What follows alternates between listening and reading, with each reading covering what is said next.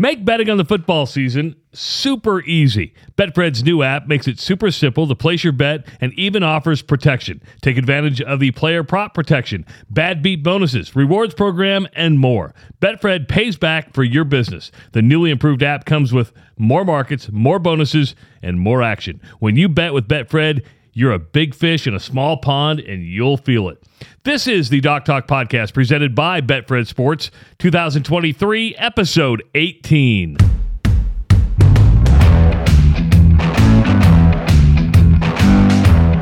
Dr. Rob Zadiska sporting the New York Giants hat.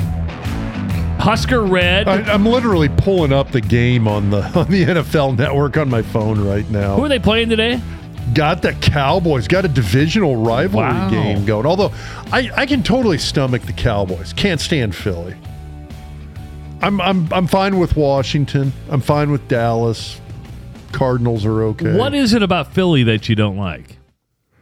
Okay, you know the whole city of brotherly love thing? Yeah. Man, screw that. Those guys are, it's just, that is a city filled with hatred for humanity. Hatred for humanity? It is nasty, nasty people. Great city. Love the history. If you get a chance, love Philadelphia. Well, you know who's a big Eagles fan, right? Zach Bryan. He just got arrested the other day. You see him go nuts on the cops? Oh, I feel bad because I love his music. His music's great. Yeah, but which was funny. My youngest daughter and a bunch of her friends went down to his concert in Lincoln a couple weeks ago. Yeah, didn't you go too or not? I thought you were going. I did not. Jennifer went down, dropped him off, hung in Lincoln with some college friends, and then brought everybody back home afterwards. But Piper went with a bunch of friends from here in the area. I mean, he'll recover from it. In fact, I actually think I almost thought for a minute it was a publicity stunt. Because all of a sudden you've got the mugshot out there. He's the bad boy. He's the outlaw country. And then they released the dash cam video. So I watched all of that, and I'm like, this almost seems like a publicity stunt. That Zach Bryan's become even a bigger star because of this. And I haven't watched any of it. He released a statement that was incredibly apologetic. And I mean, he was talking up the police involved and basically saying, I mean, these basically kind of put out that statement saying they were doing their job, and he feels really bad for putting them in the position they were in to have to deal with them. And he was just an idiot. He was just a total idiot. All he had to do was because it was his bodyguard or security guard that got picked up for speeding. And he was wondering what was taking so long. He's like, this is the second time in 3 days. You know, I think he was just frustrated. All I know is this, is if a cop tells me I'm going to go to jail or get arrested, the last thing you want to say is, all right, let's go. And that's what he did. He's like, all right, I'll go to jail. And then they cuffed him up. He's like, I'm just bullshitting here. I'm kidding. Actually, if a cop tells me anything, I'm just going to keep my mouth shut. Yes. If the cop says, it's not that hard. If he says I'm going to jail, I'm going to go to jail and I will figure it out later. Good general rule of thumb, don't fight cops. What I thought was interesting is the cops didn't know who he was. Yeah, I mean, unless you're like a Garth Brooks type, I got to be honest, if I saw Zach Bryan like on the street, I'm not sure I'd know that's who it was. Well, maybe with the mustache that he has, but I know what you're saying. I mean, here's the thing. You take people, I call it out of the element. Yeah. And people don't recognize you when you're out of that element. I mean, does that make sense? Yeah. I mean, it's... Yeah. I mean, if you see, let's say Taylor Swift just randomly walking down the street in downtown Omaha, you're going to be like, man, that was weird. Looks like Taylor Swift. That gal looks just like Taylor Swift. That actually happened to me in downtown Omaha about 3 or 4 years ago. You saw Taylor Swift? No, I saw Molly Ringwald. And you're like... Was it her? Oh, yeah, it was, because she was in town. But you're like, yeah, that could be Molly Ringwald, but I remember her from The Breakfast Club and 16 Candles, and she doesn't quite look like that right now. Then to come out like 2 days later, Molly Ringwald was in town. I'm like, it was Molly Ringwald. So here's my celebrity story. So When I was with the Giants, there was this dive bar in Lower Manhattan called Hogs and Heifers. Hogs and Heifers? Hogs and Heifers. That's a porn movie. No, it was a biker bar. Like hogs, like and heifers. like hogs as in bikes. Yeah. So it was the biker bar that the movie Coyote Ugly was based upon. Okay. And so it's like they serve PBR, Bud Heavy, Jack, and Southern Comfort. That's it. That's all they serve. That's all they had. Like I remember we went there and we would go there usually it was so NFL teams, usually you play the game on Sunday, practice Monday, you got Monday night off and Tuesday off. So our Friday night, let's cut loose, was always Monday night. So we would always go to Hogs and Heifers on Monday night. And it was like, and we're talking, it was kind of an eclectic mix of celebrities who didn't want to be recognized, but wanted to just go drink and hang out. And honest to God, Hell's Angels. Like the kind of Hell's Angels that would stab you at a Led Zeppelin concert in California. Okay. Type Hell's Angels. Not like the 40-year-old dudes who have a biker club. And they have the Hells Angels patch because they think it looks cool? Yeah. No. It was where the real ones hung out at. And then a bunch of New York Giants. Like that was the three. But they didn't fuck with the Giants, did they? No, we'd hang out and drink with those guys all the time. Anyway, we got along with those guys great. Anyway, we're hanging out there drinking one night, playing pool, BSing with our Hells Angels buddies. And I look over at one of the pool tables, and one of my teammates was a guy named Jerry Reynolds with the Giants. And I look over, and Jerry's playing pool with this guy, and I like nudge my wife, and I'm like, hey, that guy Jerry's playing with looks just like Tim Roth, the actor from Pulp Fiction. You know who Tim Roth is? Which one? No, I don't. I'm trying to think which one he was. So you're okay. You remember the movie Pulp Fiction? Oh, yes. Remember the British actor, like, okay, Honey Bunny, when they robbed the diner? So Tim Roth. Yeah, he's been in a bunch of stuff. He's been in a ton of stuff. Okay. So Pulp Fiction had just come out the previous year. And so I'm like, hey, Jen, looks like Jerry's playing pool with that dude that guy looks just like the actor from Pulp Fiction. And my wife goes, Rob, that's because it is the actor from Pulp Fiction. So we ended up hanging out like BS and playing pool with Tim Roth half the night. Look at you. So, that was the way that was kind of the way this place was. Now then it kind of blew up a few years later after Coyote Ugly came out. Now it's like a huge, it's like Guitars and Cadillacs kind of place. It lost its charm. Besides, so he must be pretty close with Quentin Tarantino because he was in Reservoir Dogs, Hateful Eight. So he's one of those He's guys. Been in all of them. Yeah. Yeah. Interesting. Great guy. He's maybe like 5'1". Really? Small dude. Well, he's British. They're all like 5'1". That means he's 5'1" and bad teeth is what you're saying. I don't know about the teeth, but all British people are like 5'1", 5'2". It's a thing. Hey, he's 5'7". Owen's looking it up. Owen's looking it up. That's research. And by the way, Owen, if when you make it big and we ever get the tour van to work again, if a cop picks you up when you're on tour, don't lip off. Just do what they say to do. Yeah, lots of yes sirs, no ma'ams goes a long way. That's what I'm planning on. So.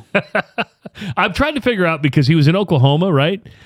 He was going to go to the Eagles game today. Yeah.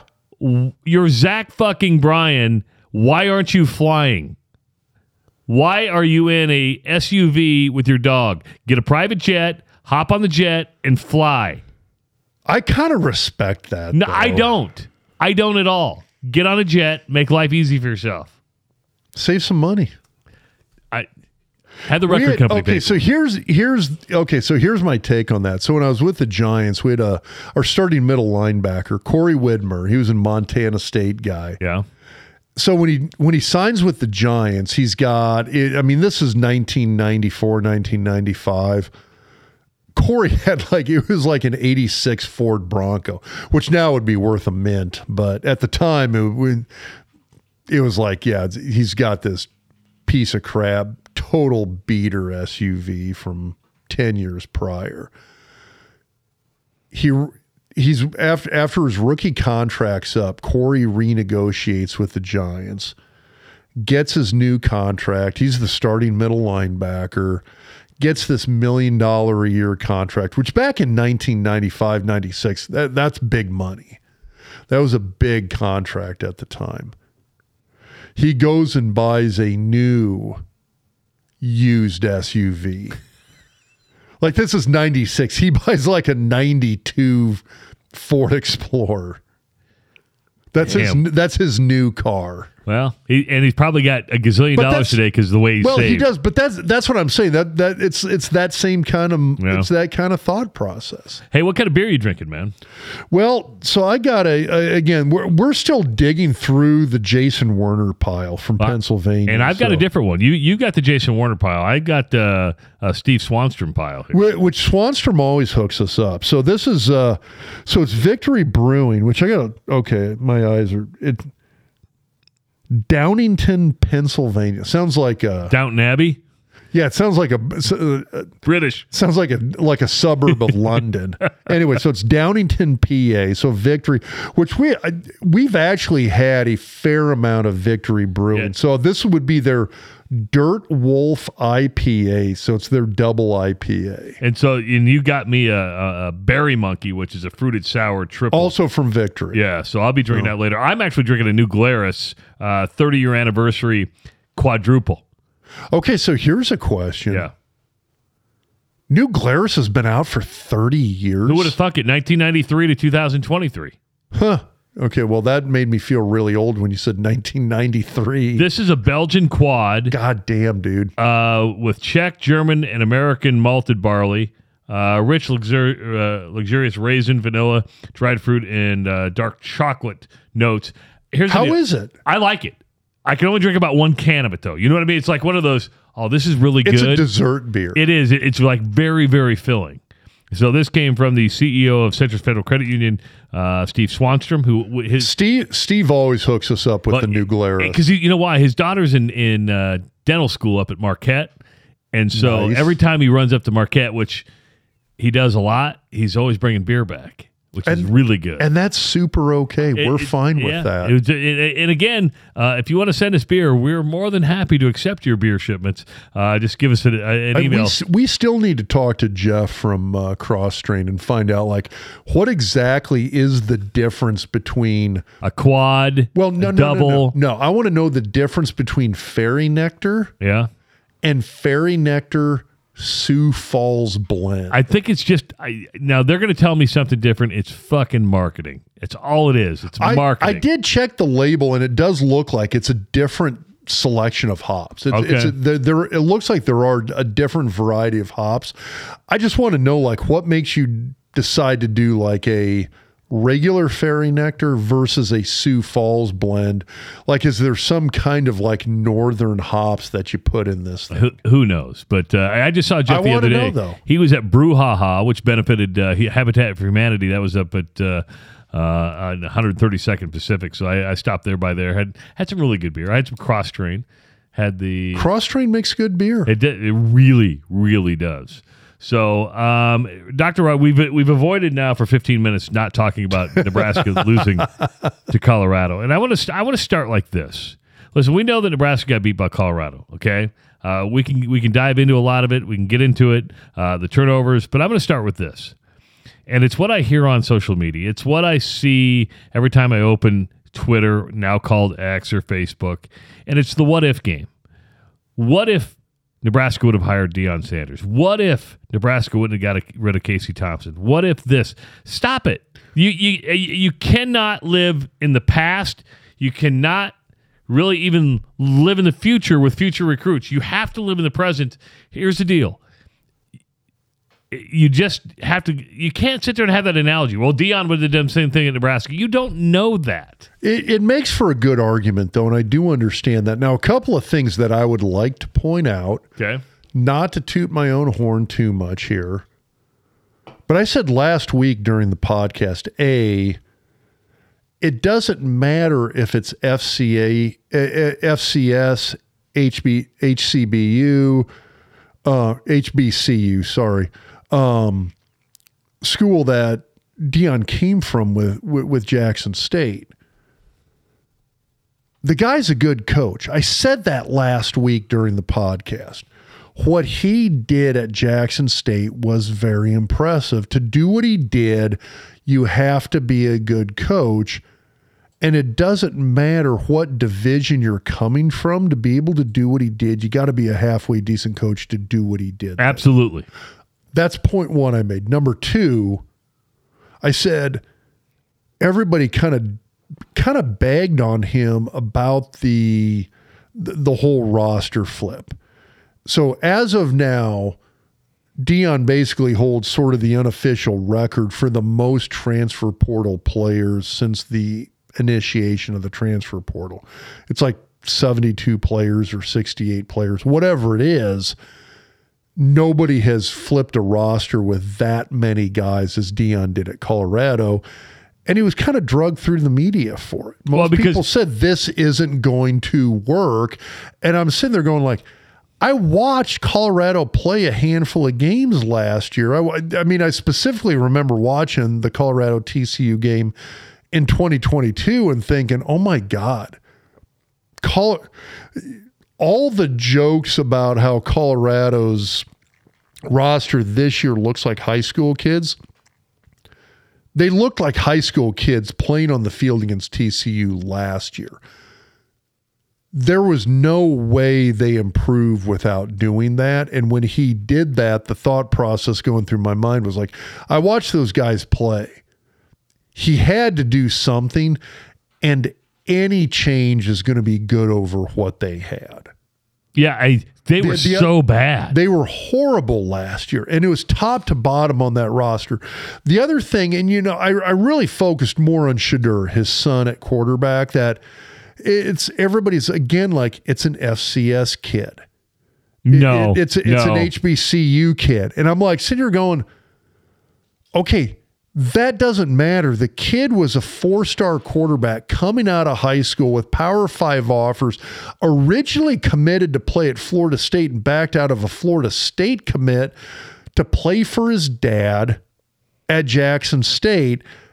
That's a Power 5 quarterback right there. You know what? And it's now the other thing is that I really didn't think about that. A couple of people pointed out to me on Twitter. Same thing with Travis Hunter. Yeah, Travis Hunter, who was one of the top-ranked recruits in the nation coming out of high school. And when I say top-ranked, I'm not talking about, well, okay, he was a 5-star kid.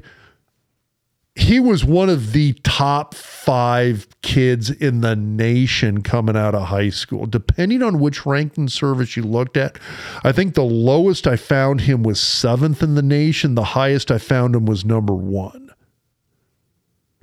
Deion recruited him, got him to go to Jackson State for a year, and then follow him to Colorado. Remember when that happened? I mean, even Saban was pissed about it. All those coaches were a little pissed saying... He worked the system. He did work the system. And guess what? It was all within the rules. And here's what's going to drive people nuts.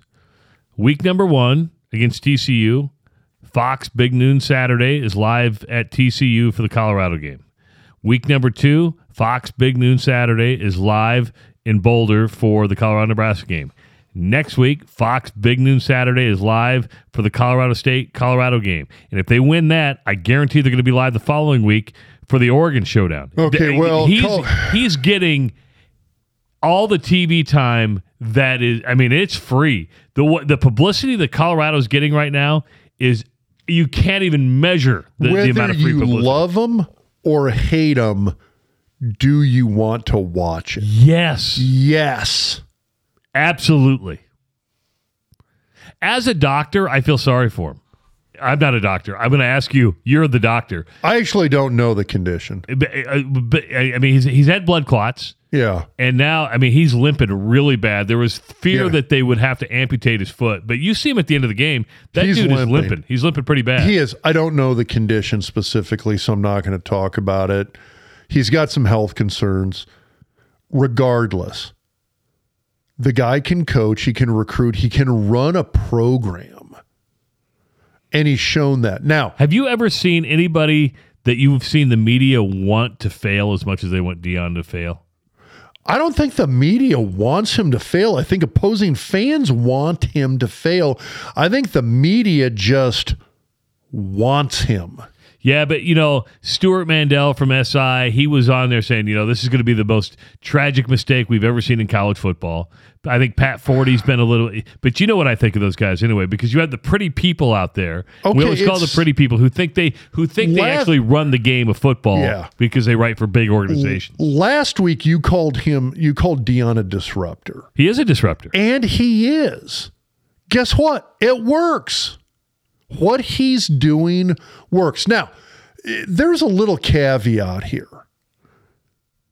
And what that is, I'm going to throw out there. They played a TCU team that is severely down compared to last year. They're shit. That is a different team than it was the last 2 years. Okay? I hate saying this. Nebraska's not good this year. They're not. They're not. But you understand not where a good fans team. You understand where fans are coming. Right away, they're saying, if Deion can do that at Colorado in year number one, why can't Matt Rule do it at Nebraska? Okay, because Deion had two of the top recruits in the country in his back pocket ready to go at Jackson State and Shadur and Travis Hunter. I mean, I would put Travis Hunter right now up there as a leading Heisman candidate. And Deion has said as much. He's dropped the word Heisman. 100%. The guy as a defensive back, definitely a Heisman candidate. He's another Charles Woodson, except he's better on offense than Charles Woodson. He actually dropped the Heisman line for Shadur yesterday. Remember when he got penalized for taking off his helmet? He goes, that's a Heisman play. Yeah. He's always selling, man. Always be selling. Yeah. I get it. Shadur's really good.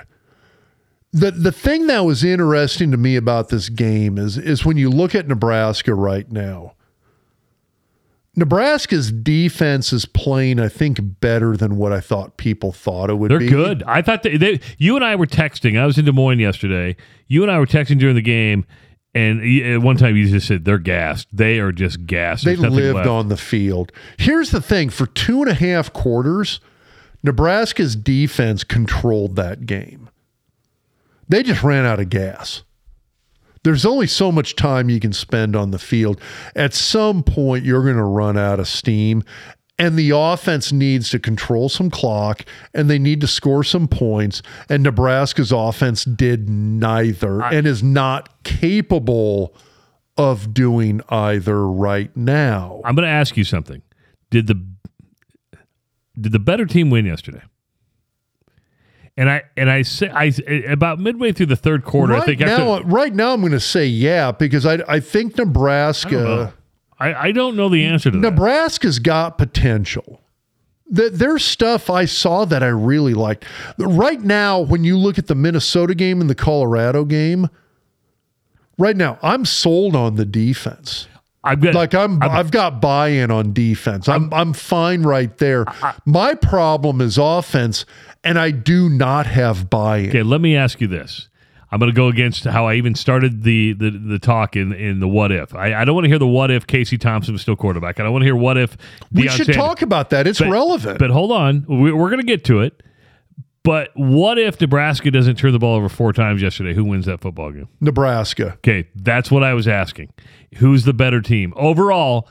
And I thought so too. Now, this is why I sent out I texted you and said this was 1999, Nebraska at Texas, and Dan Alexander and Carell Buckhalter fumbling the ball over the place. The thing is, though, is that Nebraska's identity right now is a team that turns the ball over. They're going to turn the ball over. They're going to have inopportune penalties. That's Nebraska right now. You can't discount those two things and say, well, they're the better team. No, they're not. That counts against you being the better team. Okay, one thing that I had to chuckle at as... But now, here's the other thing. Colorado's got chinks in the armor. A lot. A crap team that turns the ball over a shit ton had you was neck and neck with you mid-third quarter. Well, and then the wheels kind of fell off because the defense was living on the field. They got gassed. The offense is turning the ball over. That'll kill any team. Well, and this is why I had to laugh. And at the end of the game, when the Fox Sports reporter interviewed Deion Sanders in the tunnel and said, talk about your defense forcing 4 turnovers. I'm like, forcing what? Yeah, they didn't force jack shit. Yeah, and Deion got into his press conference. I got to really credit our defense. They forcing turnover. I'm like, you didn't force anything. I mean, 2 of them were crappy timing on the motion guy, the ball hitting them. I mean, that was just one of those things. I'm sitting there looking and just going like, oh my God, talk about shooting yourself in the foot. I had a couple flashbacks to my days of when I was on the road and covering Nebraska on a daily basis. One was 1999 in the Texas game. Another one, God, I'm trying to think what year it was. And it was Jamal Lord was the quarterback. And I'll never forget, and Matt Rule popped into my head this year because everybody wanted Harburg to come in the second half, right? Everybody's like, you got to bench Sims, do it. And yesterday in the news conference, Rule said there was never any discussion whether Harburg was going to come into the game in the second half. It was always going to be Jeff Sims. And I remember Frank Solich, when they were pressing him, I think it was Jamal Lord and Kurt Dukes. Remember the Kurt Dukes showdown? Remember Kurt Dukes? Oh, my gosh, yeah. And I remember Frank Solich getting grilled with questions. And finally goes on Jamal, listen, he's the best we got. Yeah, I remember that. Best we got, and that's the thing right now is when you look at Sims, he's the best they got. His running ability is still pretty damn impressive. I mean, his touchdown run was great. His ability to run the ball is better than probably any of the running backs on the team right now. That's kind of saying something when we're talking about the quarterback. Yeah. Can he progress through reads in a passing situation? No. His throwing arm's good. It is. I watched a couple highlights today. I'm like, God. When the receiver's open and it's that first read, when he's throwing to his first, maybe his second read, the ball's there. It's accurate. It's arriving on time. It's arriving with pop. It's great. It's one of those where everybody's covered and he has to sit back there and kind of do, okay, I got to buy some time. I got to wait for a guy to get open. And once the guy's open, then I got to make the throw. Can't do it to save his life. And that's the mark of a good quarterback. And it's just, he doesn't have the capability to do that. Now, that being said, his running ability is flat out amazing. And I don't know if Nebraska scores their first touchdown yesterday if Sims isn't in there at quarterback. So that's the thing that's bothersome about this is you're sitting here going, oh my God, this guy's costing us games with these turnovers. On the flip side, I'm sitting here going, he's also keeping these games closer than they would be otherwise. And a couple of those turnovers, 2 of those turnovers were completely. Now, I don't know how they're doing it in terms of timing the snap with the motion guy, but 2 of those turnovers were due specifically to mismanagement of timing with the motion guy. Now, is that the quarterback? One hit the receiver right in the hip. Yeah, and that's the thing is I'm sitting there going like, is the quarterback doing the little hand clap thing and that's thrown the timing off? Is he doing it too early, too late? Is it a center thing? Is it the motion man himself has their timing off? These are things I don't know. So I'm looking at your screen here. You're looking up Casey Thompson. I am. Right now. super mediocre night last night. Yeah, he was 23 of against 42, Ohio. 180 yards and 2 interceptions. Yeah, and I made that point we got in a discussion on Twitter today where people were like, oh man, I want Casey back. And I'm like, okay, a couple of things. I'm like, Casey had his bright spots. He really did. And I liked Casey Thompson a lot. Great kid, strong leader, excellent quarterback. He had some bad games.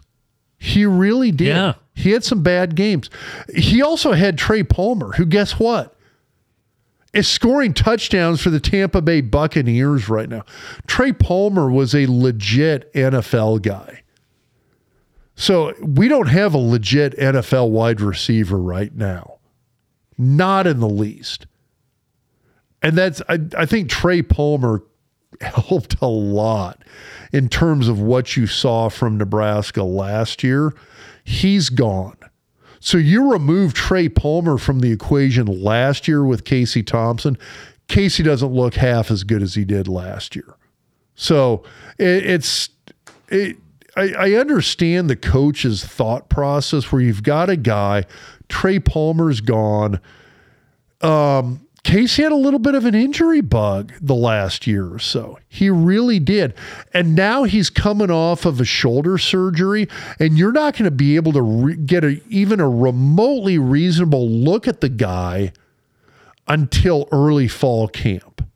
That's the first time that you're going to be able to get a good look at Casey Thompson. For rat mules.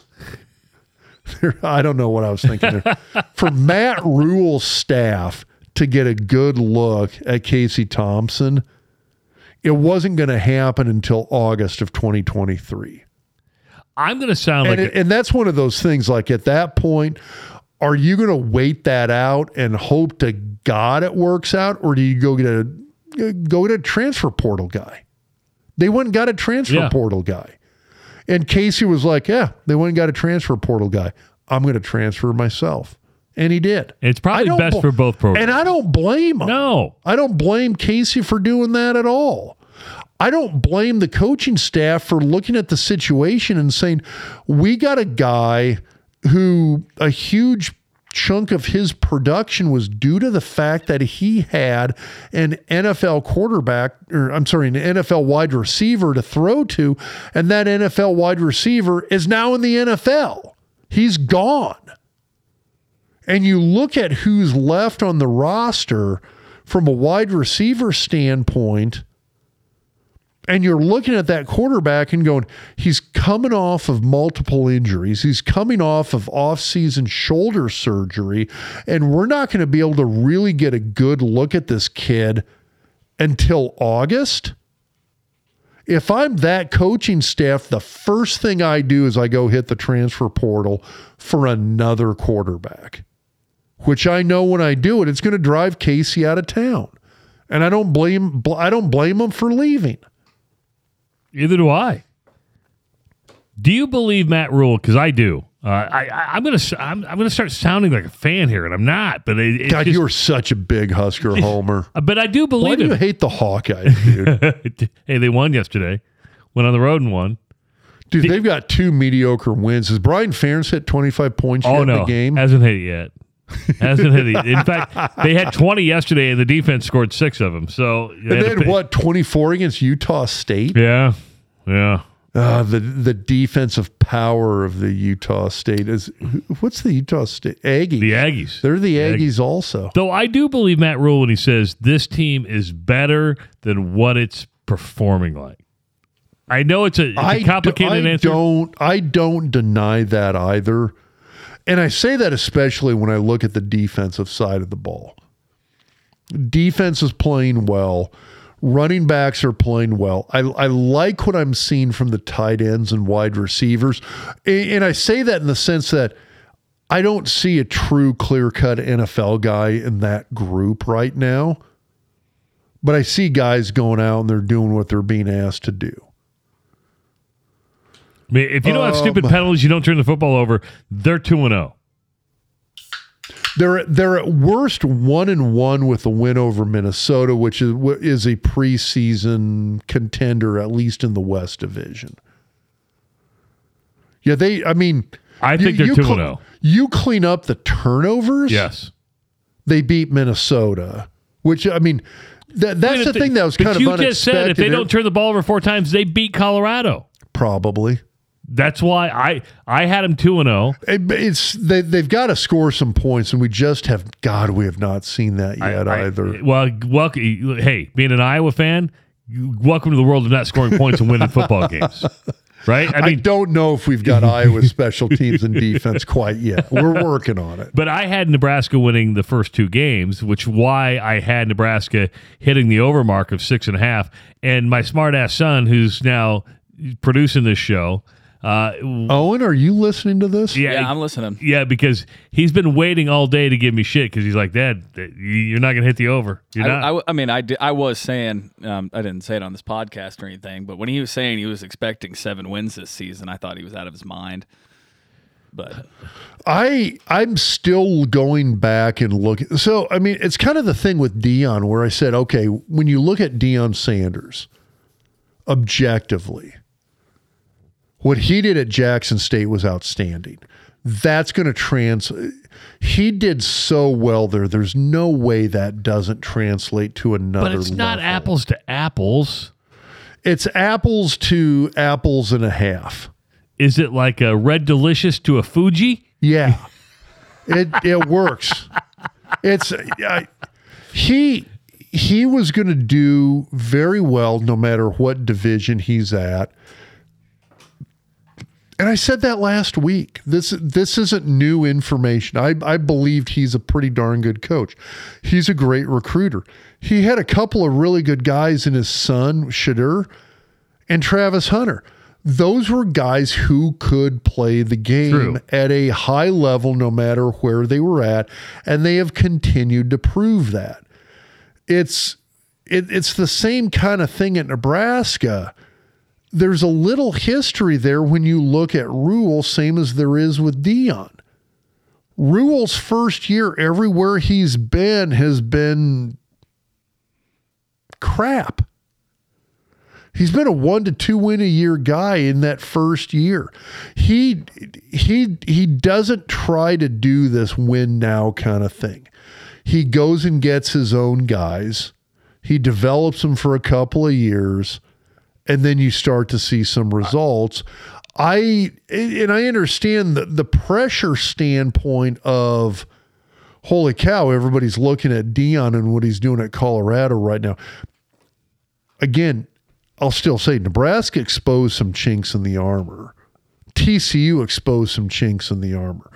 Colorado ain't perfect. No, and it's not going unbeaten.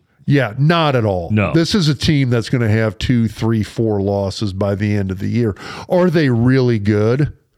They are light years better than what Colorado's been for the last decade. Hey, it's still possible. There are 8 teams in the Pac-12 that are ranked in this week's top 25 poll, AP. There's still a possibility that Colorado could finish with a losing record. It would not be out of the question. 100%. And it's, I look at what Nebraska's defense did against Colorado for 2.5 quarters. Again, that last kind of late third quarter, all of the fourth quarter, oh my God, they were gassed. They were so tired. Those guys lived on the field. And when your offense isn't scoring points, it does change the dynamic of what you're doing on both sides of the ball. And so I get that as well. And if you're not recognizing that, if you look at that Nebraska-Colorado score and go, oh my God, Colorado dominated that game. No, they really didn't. They dominated a quarter and a half of that game. But that's the difference between controlling a full game and controlling a quarter and a half of the game. So I'm going to ask you this. Nebraska finally gets to play at Memorial Stadium, taking on Northern Illinois this Saturday. Does Nebraska just need a win, or does it need to win big? They just need a win. Okay. Get a win. I mean, this is a Northern Illinois team. They just lost to Southern Illinois. They beat Boston College, but Boston College is horrible right now. They're really bad. And Southern's an FCS team, so they just lost to an FCS team. Yeah, I feel bad because I think Northern Illinois is a pretty proud program. It is. Hammock's a great coach there. But this is a team that's come into Lincoln and has won in Lincoln before. So you're just saying just a win. I think people want a big win. But I think that they just need a win. We get a win. I think there's gonna be okay. We got that win. We got it under our belts. We're gonna start building off of this now. So you got Northern Illinois and then La Tech, 2 home games, and then Michigan. La Tech. I mean, La Tech's got that. They got DeColdis Crawford. They got athletes, dude. Is DeColdis down there? I think he's La Tech. Can somebody look that up, Owen? Yeah. Owen can go to work on DeColdis. I thought DeColdis was at La Tech. Huh. La Tech, by the way, beat FIU yesterday. Or no. Oh, no, that was last week or 2 weeks ago. Beat FIU 22-17, then lost to SMU 38-14, and then won yesterday against Northwestern State, I think it is. Which is a little disturbing because you got a team that's got 3 games under their belt already. Yeah, 2-1. They got an offense that puts up some points. But he is at La Tech. There you go. There you go. Look at they don't have in-game research. They don't have Troy Edwards though, so I'm happy about that. Hey, Betfred is the bonus king. Download the Betfred app today for a limited time. Your 10th pro football bet is on Betfred. Of course, the NFL season started today. Terms and conditions apply. Must be 21 plus. Wagers are only accepted in the states Betfred is operating. And if you do have a gambling problem, call 1-800-BETS-OFF. By the way, on the year now, 5-0. I went 3-0 last week. I'm 2-0 this week in college football. Yesterday, I was sweating bullets yesterday, man. Because over which game? I had Oregon +6 or -6 against Texas Tech.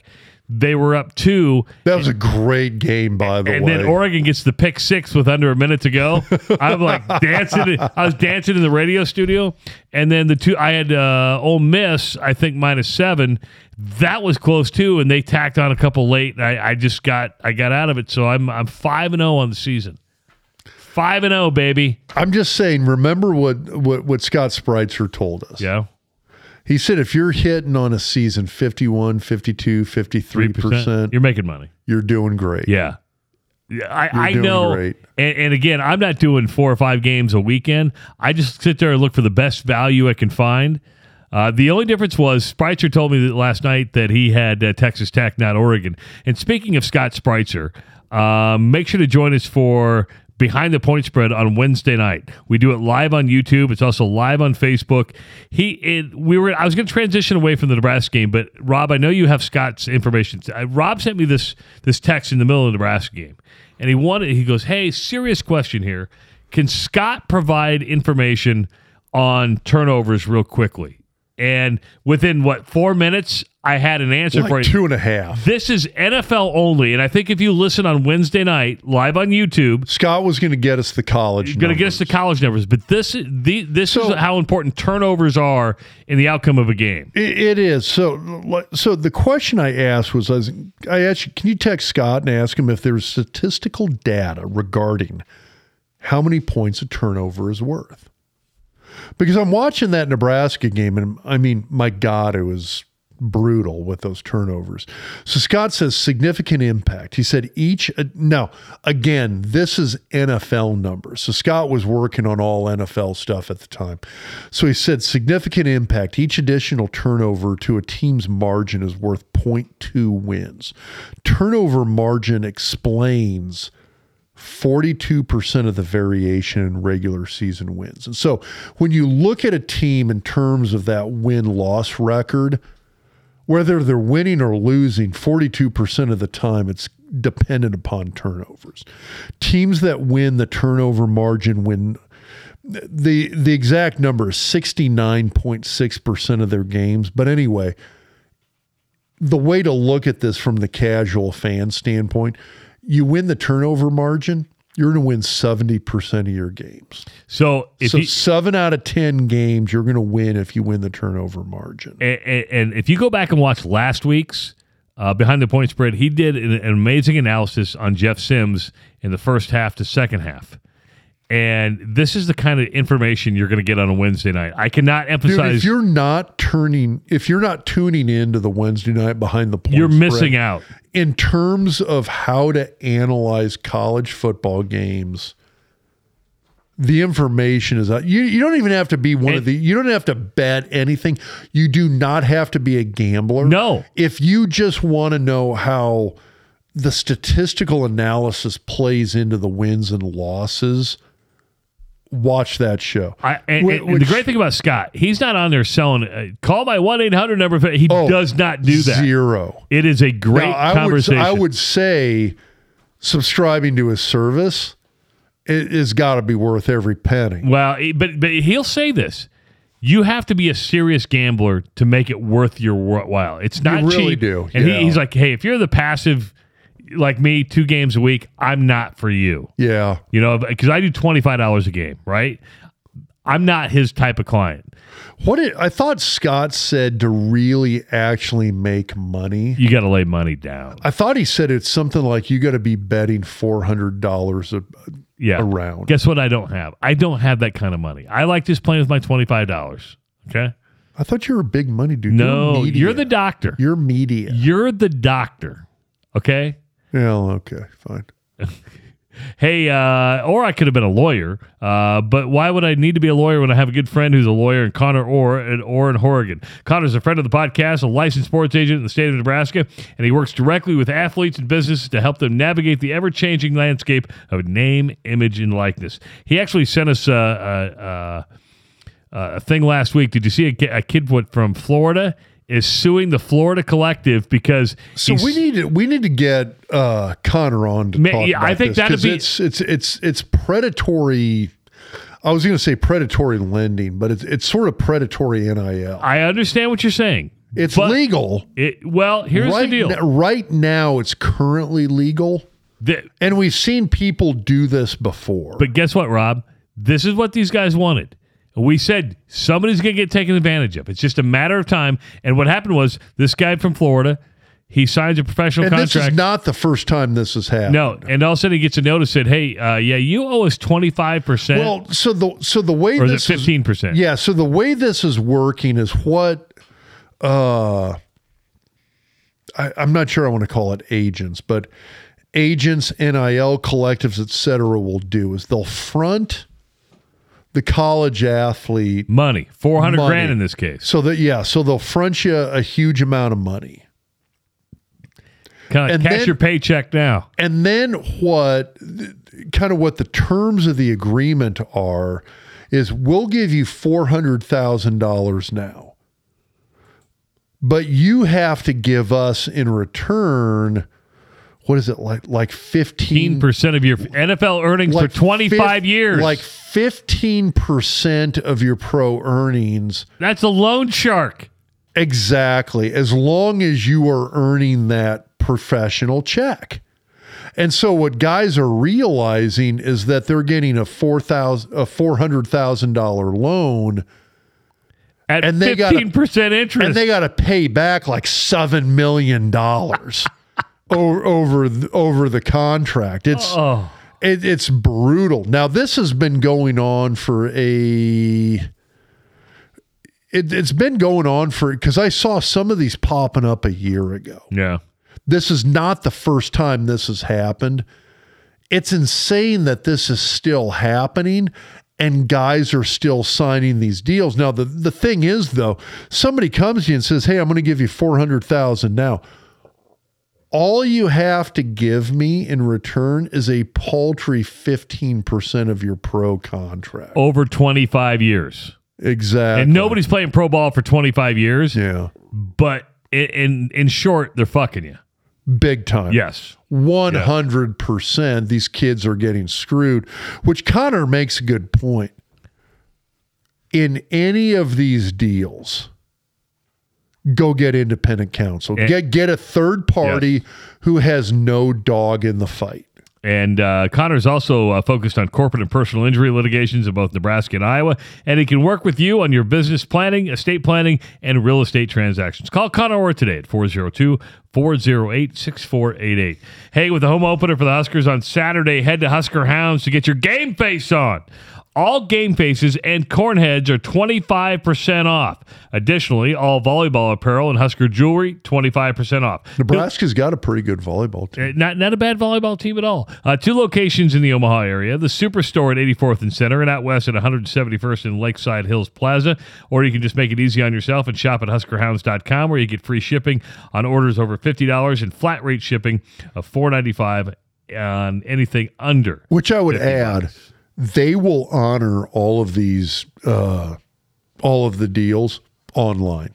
So if you call in, do the online order, all of these sales, all of the deals, they'll honor that online as well too. It is not an in-store only. So besides Nebraska, you've seen Dr. Rob wear Michigan State apparel on this podcast quite a bit because well, he's secretly a Sparty. He's always wanted to be a Sparty. Just like you want to be a Husker. Sure, go ahead. And a Cyclone. Yeah, I'm wearing salmon instead of red. And a How's Panther. Salmon. Hey, you know what? Red. Mark Farley's a good friend of mine. I'd be a Panther any day of the week. Mark Farley's a good dude. You would love Mark Farley if you met him. Dude, dude. My dad was a Northern Iowa grad. Mel Tucker has been suspended by the university. And that's a prelim to firing. Yeah, it's just a matter of time. It's sort of like the Pat Fitzgerald suspension. Under a harassment case that's been under investigation by the team's Title IX department.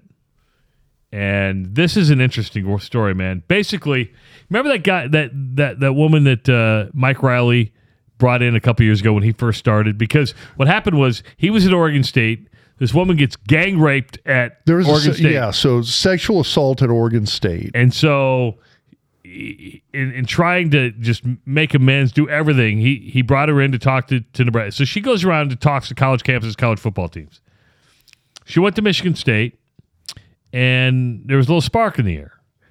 And Mel Tucker... Well, let's be clear here. Okay. But she even says they were... I mean, she has said in her deposition that, yes, they flirted together. They hit it off right away. They had good rapport. They had a good rapport, but there is a hell of a difference between a good rapport and thinking, hey, here's a guy that's bringing me in to be an advocate for this issue. Now, but they continued to talk, and she said they continued to talk several weeks in a row, many times late at night. We're talking about Brenda Tracy. And then at one point, Mel Tucker wanted to meet with her, but without her assistant. And she said no. That's like... Smart. Yes, say no. Then apparently, and he's not denied the phone call, he gets on the phone with her, and he has what is apparently non-consensual phone sex where he masturbated on the phone, and he admitted to it. He admitted to it. I'm a little surprised that it's only a suspension at this point even. Now, she says it wasn't consensual. My only thing is, if some dude's jerking off while he's talking to you on the phone, why don't you just hang up? But whatever. That's a little weird. That at the same time, too, if that's happening and you interpret that as... Consent? No, as some degree of sexual assault... If you hang up, it's basically you've just removed all evidence. That's fair. I'll give you that. This is just a weird fucking story, man. Here's the thing, though. You're the head of a major college football program. Yeah. Massive academic institution. Michigan State is a big school. You're the CEO of a program. You're the CEO of a multi-million-dollar organization. Why would you put yourself in this position? Why don't you ask the previous head coach at Nebraska? Mike Riley? No. Scott Frost? Scott Frost. Okay, well, I'm sure Scott had his own issues, but... You know what I'm saying, though? I mean, what I'm saying is... Okay, here, my bottom line is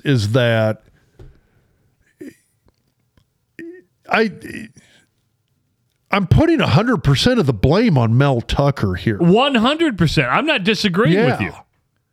But your question is, why would you're the head coach of a major organization? Yeah. Why would you even? Okay, I don't care how big of a perverted.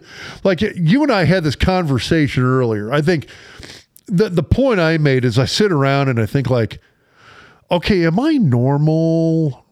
Do I have like? If you log on to Pornhub, you like, am I normal? Is there anything kinky like in my brain? Am I off kilter? And then it's like I see this stuff, and I'm like, oh hell no! I'm a goddamn Quaker, dude. Like I see this, and I'm like, I am the most like boring human being on the freaking planet when I see this. And I'm just like, what the hell is this guy thinking that when you're the head of this organization, why would you not be sitting here going like, I don't care what your kink is. Why the hell would anybody remotely think that you're going to get somebody on the phone who was the and have Rex Ryan like feet? Remember that? It was with his wife. Still is weird. Okay, hey, fine. I don't care. It's with your wife. Like with Rex Ryan, it was with his goddamn wife. That's okay. As long as she's okay with it, which apparently it was. So, I mean, I don't have a problem with that. I mean, I'm thinking Marv Albert biting people here. It's kind of one of those, at some point a line gets crossed. And when Mel Tucker's like having masturbation sex over the phone with a hearing you say that makes me laugh. With a renowned sexual assault advocate here. Yeah, that's the weird thing. What the hell are you like? I'm like, that is, dude, the guy, here's the thing. The guy sank his own boat. He did. Fuck him. That's the weird thing here, right? Listen, if you want to have phone sex with your wife, I don't care. You want to send dick pics to your wife or girlfriend, I don't care. Do whatever you do. If it's truly consensual, that's fine. Yeah. Here's the thing. Okay. But why would you go? Why would you do this with somebody who was gang raped and a sexual assault? And that's advocate? my point. Is like, okay, let's put this in perspective.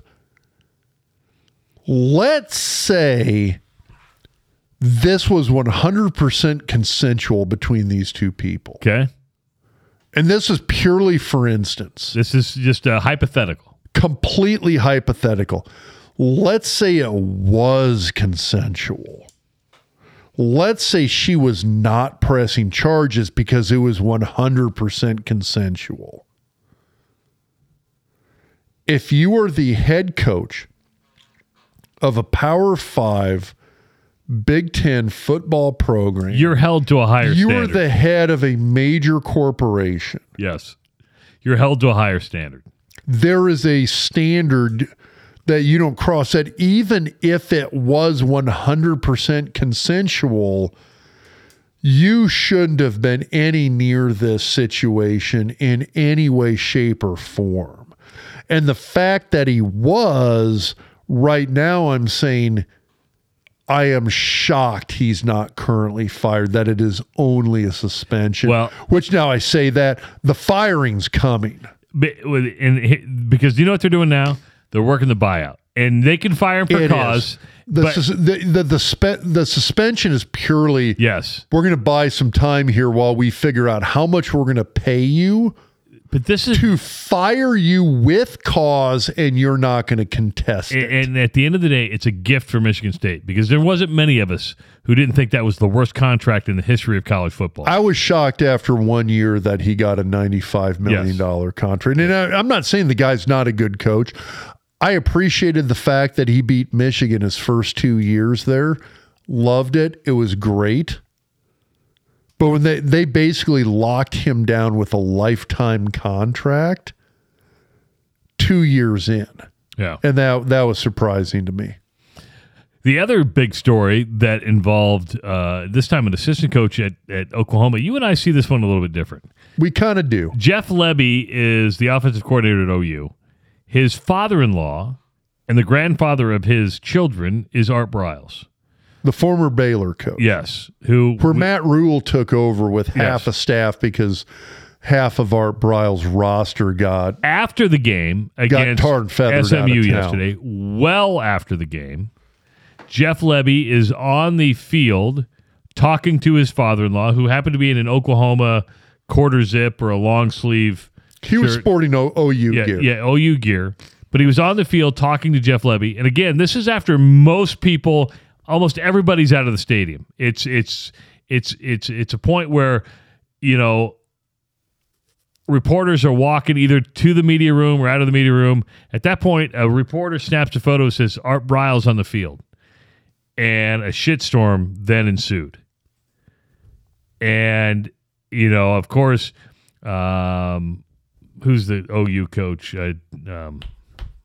Venables. Venables says, this is the first I hear about it. He'll deal with it. Then Castiglione comes out, the AD, basically threw Levy under the bus, says, this should not have happened. We're going to deal with it, blah, blah, blah. Listen, I understand why people are upset. I really do. Art Briles is a cancer right now in a lot of circles in college football. Just hear me out real quick. It was after the game. All the family was in town. Most people, 99%, are out of the stadium. He comes down the field to talk to his son-in-law.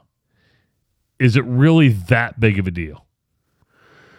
In my opinion, yeah, because here's the thing. So do you remember Briles actually got hired by Grambling? Yeah, and then got fired. And he did. I don't even think he got fired. No, it just like he I'm not quit. Yeah. He was like, "Hey, this is bad for the program. Yeah.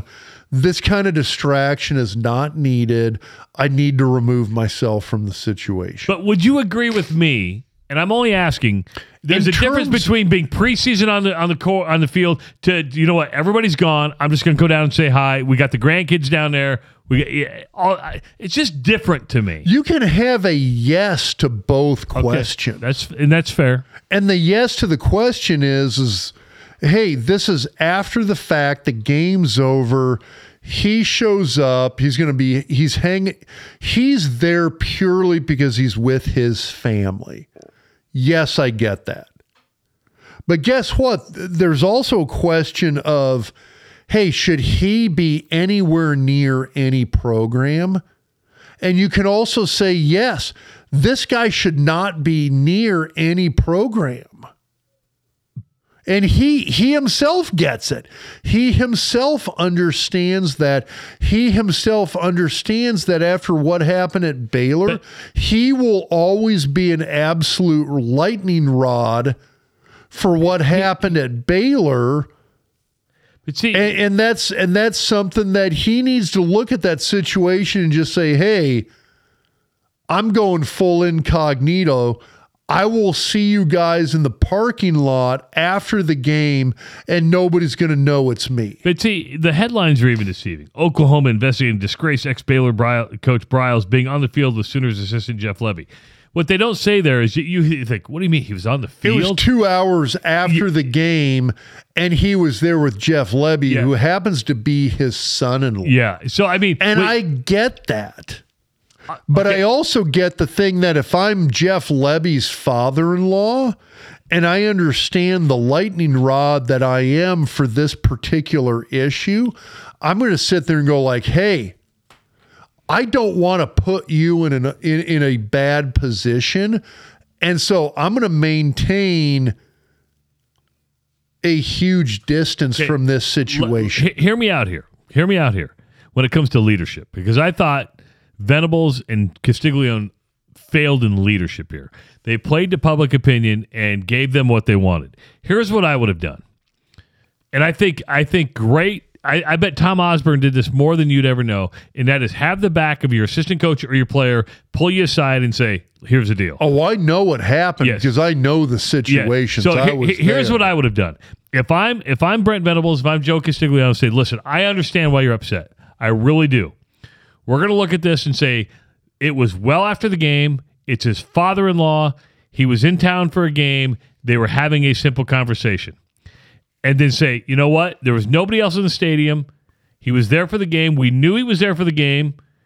And then after that, then you bring Jeff Lebby in and say, here's the deal. We can't have this happen again. Right? I mean, you have a guy's back, and then you turn around and say, you're talking about perfection of handling a situation, yes, and that would have been it. But great leaders know how to do that. Great leaders know how to do that, because you can't preach a family attitude and say, well, you got to love your football family, but you can't love your father-in-law. You can't do that. Art Briles needs to understand the fucking situation and not put his son-in-law and the University of Oklahoma in that situation to begin do you really with. think Oklahoma didn't know Art Briles was in the stadium that night? They knew. Exactly. So you knew. There's no way that they didn't know Art Briles was there, because when Jeff Lebby said, hey, I need 4 or 5, 6 tickets, hey, just let you know, my father-in-law is going to be there tonight. I get it, and I understand that. My point is, if I'm Art Briles, I'm not there. That's fine. But then that should have been determined beforehand. It should have been. That's my whole point here. All I'm saying is, if I'm Jeff Lebby, I'm saying fuck you, Joe Castiglione. I'm saying screw you, Brent Venables. I'm out of here. But I'm saying all of these parties, Jeff Lebby, Art Briles, and the University of Oklahoma, allowed themselves to be put into this position. And if those 3 parties had a better moral code and a better understanding of the optics here, this situation wouldn't have happened. So I think both are guilty here. Oklahoma didn't have to give him tickets. Oklahoma said, Jeff, here's the deal. And that's my point. Yeah. Oklahoma could have stepped up beforehand. Jeff Lebby could have stepped up beforehand. And Art Briles goddamn well should have stepped up beforehand, because he did before the Grambling thing. When he signed on as an O coordinator at Grambling, all of a sudden... he was head coach at Grambling. It was not head coach. He was an assistant. No, it was going to be head coach. Okay, either way, he was going to be a coach at Grambling. And when it happened and shit hit the fan from a media standpoint, what's it say here? You're right. You were right. Offensive coordinators. I stand corrected. Goddamn right, I'm right. I'm always right. What am I not right? You're the smartest fucker I know. Am I ever not right? Well... Rarely. Once in a while. Well, once in a great while. You were correct. It was offensive coordinator. My point is, he's been in this situation Shut up, Owen. before. I hear you laughing. He understands the optics of this. Art Briles knows he's not stupid. He should have known, hey, fuck, if somebody sees me at the game, this is going to look bad, and he should have understood that. I actually saw the picture. I would have never known it was Art Briles. I mean, the dude... I did too. He looks like he is aged 40 years. But he had like the long Santa Claus... I mean, I think he was trying to go incognito, don't you? I did not recognize him at all. Yeah, I mean, it was probably this guy going, because he knew that Art Briles was his father-in-law. He put 2 and 2 together. But if you know how you mentioned how... if I saw the picture, I did not recognize him. It's like Zach Bryan walking to a bar. You're like, I think it's Zach Bryan. It might be Zach. I don't know if it's Zach Bryan or not. But, so that... It'd be interesting to see. Jeff Lebby's already taken some heat from Sooner fans anyway, because they didn't dominate SMU. And it'd be interesting to see Lincoln Riley... And Art Briles, he is not. He's not, but he did pretty well with Lane Kiffin at Ole Miss. He left Ole Miss to be part of, and I could make an argument here. Ole Miss hasn't been the same since Jeff Lebby left Ole Miss. Well, maybe he's got a place to go when he leaves OU. I would tend to agree with you on that. Centrist Federal Credit Union has been calling Omaha home for over 85 years, serving over 126,000 members in Omaha, Council Bluffs, Grand Island, North Platte areas. Centrist believes in improving the quality of life in the communities they serve, from checking and savings accounts, certificates, home, auto, personal, and home equity loans, to having a strong focus on community support and financial education. Centrist Federal Credit Union is your full-service credit union. The members, they are members helping members. Centrist Federal Credit Union, I'll spit this out, is a proud sponsor of the Doc's Diagnosis, which you can watch by subscribing to our YouTube channel. Federally insured by NCUA, equal housing lender. And don't forget, to subscribe to our YouTube channel because Wednesday night is Behind the Point Spread, brought to you by Betfred Sports, and it is the best show on the internet. It's the fucking best show on the internet. From an information standpoint. From an entertainment standpoint, oh my too. God, we are going to do a deep dive on the college turnovers. I can't wait. This is going to be awesome. Rob has got a boner right now. He's got a boner right now. I've got like Billy Ball numbers. It's like we're getting after it with Scott on Wednesday. Hey, this Friday, Owen, pop yourself up there. You got your next single's coming out, your third single off your upcoming debut album. What is the song coming out? It's called She's Got Nothing, and it's coming out on Friday. It's a really good song. Okay, does Owen put out anything that's not a really good song? No, he doesn't. And if you want to hear his first two singles, Tonight I Feel Fine and Princess of the Heartland, just go to Spotify. Anywhere you stream it. Yeah, anywhere you stream the music. Go check it out. And the new one, She's Got Nothing Left, is out on Friday. It's a really good song. They had band practice here earlier, and I listened to it. We were listening. Yeah. It was great. Thanks to Husker Max for distributing this podcast. Head to HuskerMax.com for the latest news and opinions from a variety of voices. Follow us on Twitter, Facebook, YouTube, and now TikTok. And if you have a question for Dr. Rob, doctalksports@gmail.com. For Owen Justice, who's producing the show, for Dr. Rob Zadisk, I'm Travis Justice. We'll see you next week on the Doc Talk podcast presented by Betfred Sports.